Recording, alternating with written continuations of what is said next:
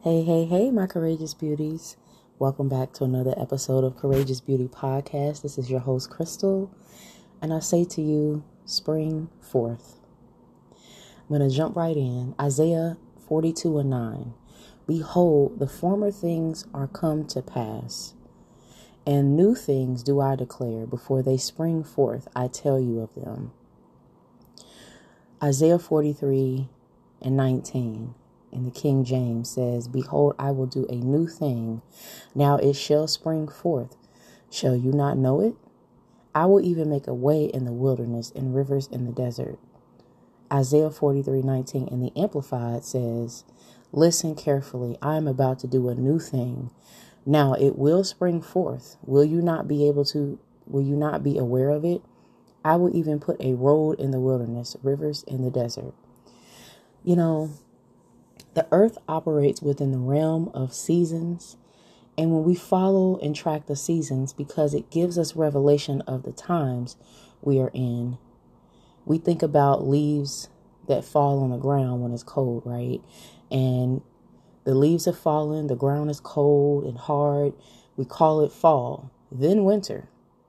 Everything that once bloomed has now fallen away and is now laying dormant for a time. But even though it appears to be buried under the leafy rubbish, cold, wet grass, mud, and sometimes snow, it's really the roots are being nourished by that were once bloomed, right? It's being nourished by everything that was once bloomed, but now has fallen. The leaves, the fruit, even the twigs. It takes time for a plant or a tree to bloom because the roots need time to grow deep. And if the budding was exposed to the elements, it would die if it was exposed too soon, right? So everything that has appeared to have fallen by the wayside in the wintertime is really fuel to a fixed harvest that is coming in the springtime. Even our time springs forth. So I say, man and woman of God, spring forth. 2 Corinthians 5:17. Therefore, if anyone is in Christ, he is a new creation. The old has passed away. Behold, the new has come. Your winter, your seemingly buried life is over. In fact, you were not buried, you were planted for a season for such a time as this. You were being nourished by everything that seemed like it didn't work out. Every cold eye, every cold shoulder. God was allowing your roots in Him to grow, growing your character so that in Him you could spring forth, that you can be all new in Christ. Therefore, God says He is doing a new thing. But in order to accept the new season, you must first shed the old. You can't put new wine in an old wineskin because it would burst. Because what God is doing in you is a new thing, and the old no longer fits you, no longer is made to hold what you once knew, what you once believed, who you are now. What you experience is fuel for your springtime. So spring forth. Exodus 17:6 says, Behold, I will stand there before you by the rock of Horeb.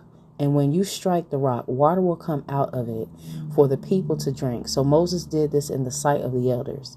The thing is, sometimes it takes for us to strike the rock of our trials and tribulations as appearing as obstacles in our way to access the living waters that are on the inside of us in the mighty name of Jesus. All the while, when we felt like we were buried under cold, hard circumstances, the rain began and the ground began to soften again. And now our budding breaks through. God reveals new ideals from our suffering. Our peace is less and less snatched. We are less distracted because we know we have a purpose to fulfill, a call to answer, a duty to pursue. So spring forth anew, refreshed and following in the love of Christ. Spring forth brand new and allow the light of this season to penetrate your frustrations. And bloom, baby, bloom. Spring forth as rivers of living water pour out of you and allow yourself to step into your newness. Your faith to sprout like a fresh leaf on a tree that has just seen the sunshine and belongs there. You belong here. God woke you up this morning, no longer buried by missed chances and broken opportunities. God has planted you in this season to be fruitful and not allow what was to come to be fruitful, to spring forth. What came before can no longer interrupt you springing forth. Even time itself has to obey God. The night appears longer in this season as we have stepped into daylight savings time. What that means to me is that it is allowing the sun to take its time to show up, so that it seemingly appears our days are lighter and longer. Even though we don't have more time, we have more light. And it seems like more can be done when his light is shining over our situations, to show us that even when it's dark, he is yet working, but the light cometh soon, right? A plant goes through many stages, from having to be planted in the right soil at the right time, to being covered by the soil and getting nourished so its roots can take hold, as to create a strong foundation for the plant to grow. And I believe just as how a builder has to dig deep for as deep as he has to dig for a tall building, in order to keep it stable, is how deep the plant's roots must have to grow. And so that the longer it takes the roots to grow deep into the soil, the taller and stronger the plant will be. It is with us. God allows us to be planted so deep in situations that we can speak to others about their roots and how to grow, how to allow God to cultivate us as his children, his sheep, how to really stand on his word, so we won't be tossed to and fro by every wind of doctrine, right? We won't have itching ears hoping to hear what one person says and what another person says, but we will be listening for God's word. We must be like what Psalm says in the first chapter, Psalms 1:1-6. I'm going to read the whole thing, and I'm going to refer back individually to these scriptures. This is the King James. Now, the key verse is verse 3. But it says, "Blessed is the man that walketh not in the counsel of the ungodly, nor standeth in the way of sinners, nor sitteth in the seat of the scornful.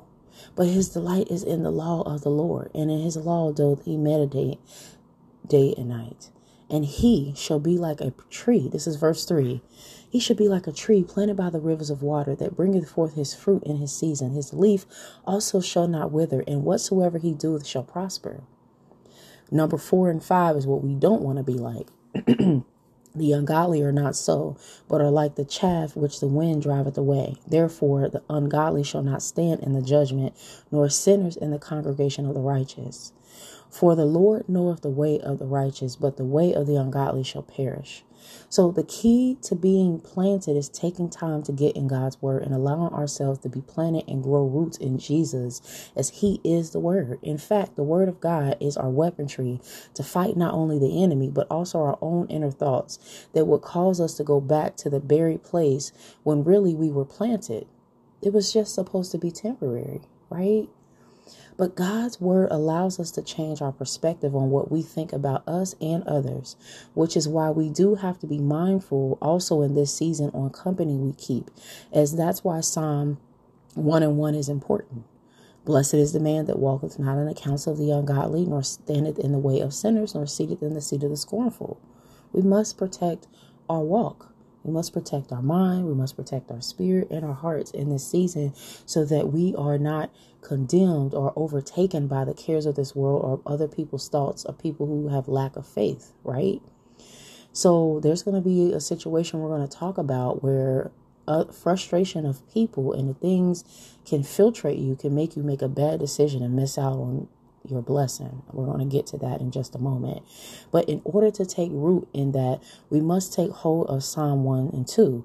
"But his delight is in the law of the Lord, and in his law doth he meditate day and night." So in other words, if you're meditating in God's word day and night, you don't really have time to be sitting in crowds or listening to people whose faith is not where it should be in this season. You don't have time to be worried about what's going on in every single situation. Your focus needs to be sharp. Your focus needs to be penetrated in the word of God, so that he can steer you in the right direction, and so that you will continue to spring forth in God, right? What you feed the most will grow the most in your spirit, right? What you eat the most will grow the most. So if you're eating the word the most, that is what's going to take root the most. That's why you should delight in the law of God, of the Lord. You should delight in it, and you should meditate. You should be happy to read the word of God on a daily basis, sometimes all day, if that's what it takes to get through these situations that you may have faced, right?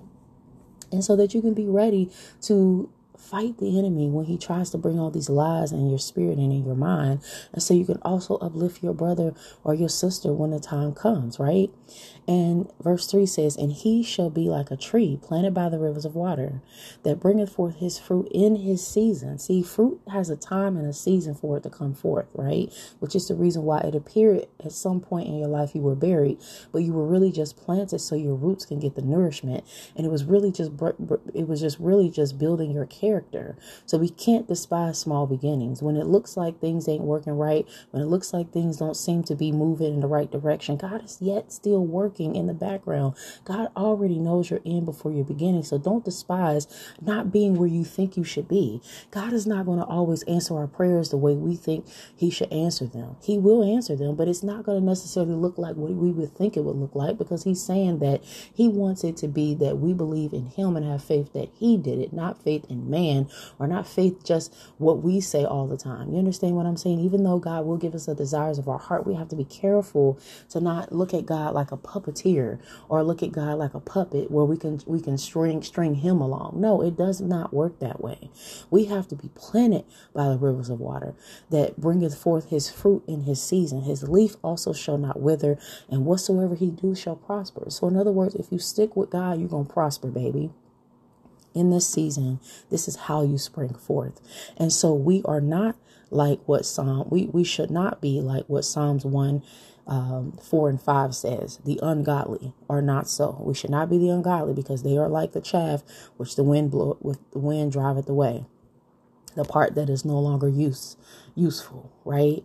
And also, it says, therefore the ungodly shall not stand in the judgment, nor sinners in the congregation of the righteous, right? So in other words, we don't want to be outcast to the point where we are not being righteous and standing where righteous judgment is. We need to make sure that we can spring forth in this season. So in order to spring forth, we cannot be afraid to listen to specific instructions on what it's going to take to break up the fallow ground in our lives.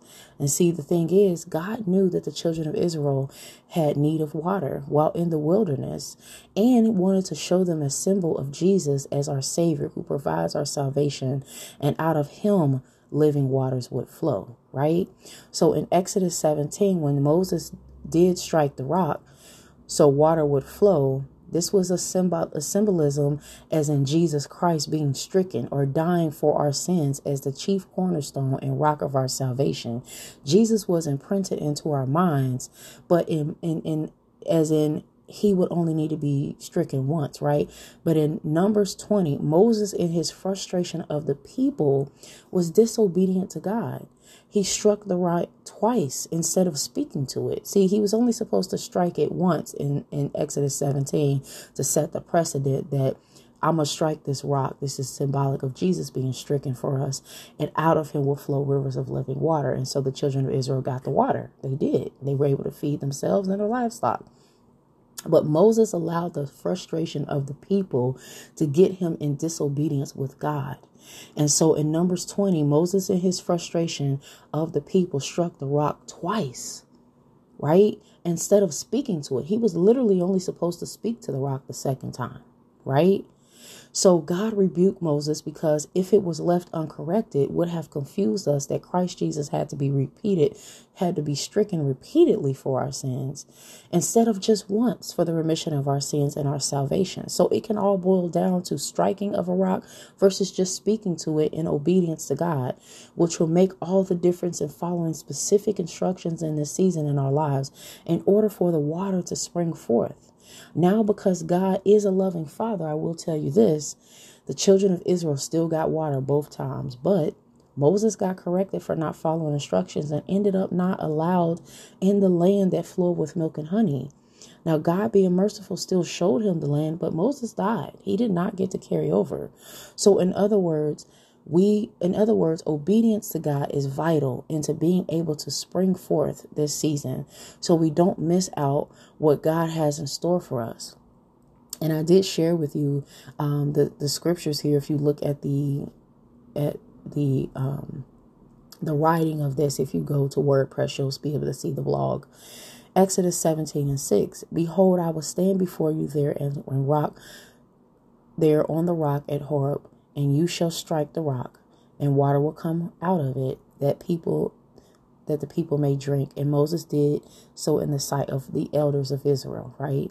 So that was the first time. Now the second time, it says, Numbers 20:11, that Moses raised his hand and struck the rock twice with his staff, so that the great amount of water gushed out, and the congregation and their livestock were able to drink. So in other words, both times God still fulfilled the promise. But the problem is, the first time was in obedience and the second time was in disobedience. So keep that in mind. Just because you may get the same result of what you think God has promised you doesn't mean you're not operating in disobedience, at some point. So you have to be careful to literally recall the instructions that God is saying. He told him to speak to the rock the second time, right? Because it wasn't necessary for Jesus to be stricken again, right? Because it was already a precedent that he was our chief cornerstone and that rivers of living water will flow out of him as from our salvation, right? So just keep that in mind. Now I'm going to refer back to what I call the Genesis, or the beginning of this text that we read, which was Isaiah 43:19 in the King James. Behold, I will do a new thing. Now it shall spring forth. Shall you not know it? God is saying the thing that I'm going to do is going to spring forth. You're going to know that it's me doing it. And the reason why you're going to know it's me doing it is because he says, I will even make a way in the wilderness and rivers in the desert. And the Amplified says, listen carefully. I am about to do a new thing. Now it will spring forth. You will not be aware of it. That's a question. He's saying, you're not going to be aware of it because listen, your situation is going to seem so dire. It's going to seem like there's no way, but I'm going to even put a road in the wilderness, rivers in the desert. The new thing that God is doing is not new to him. It's only new to us. God already foreknew, because he is God and doesn't operate in time, but eternity. He knew our end was going to look like before our beginning. We are just in a time and a season that he can finally reveal to us what he is going to do, what he's doing and has been doing. We have been planted long enough. And we have sat and meditated in his word long enough that he can do a new thing in us and spring forth. The children of Israel lacked faith. And even though God pulled them out of slavery and blessed them to escape bondage, they still had to get out of the mindset of slavery, right? They still had to get it out of their minds. And Deuteronomy 8:15 says, he led you through the vast and terrifying wilderness with his venomous snakes and scorpions, a thirsty and waterless land. He brought you water from the rock of flint. The fact that Jesus is that very rock that showed up in the wilderness for the children of Israel and is now showing up in our lives is now a new thing. It's not a new thing. Because Jesus was blessed, he blessed us with the Comforter, which is Holy Spirit, that we no longer have to strike rocks with staves, but we can strike the rocks of our lives with the very word of God, so that we would know that weapons of our warfare are not carnal, but mighty in God for the pulling down strongholds and allowing us to see a quick work when we speak his word, and allowing us to spring forth out of the diverse situations and catapulting us to our destiny. Spring is around the corner for the earth, but we can spring forth in righteousness right now. Old things are passed away. Behold, all things have been made new. So I say, spring forth. I really hope this gives you some solace today and letting you see what God has for us, right? And it's all about trusting in him. It's all about obedience.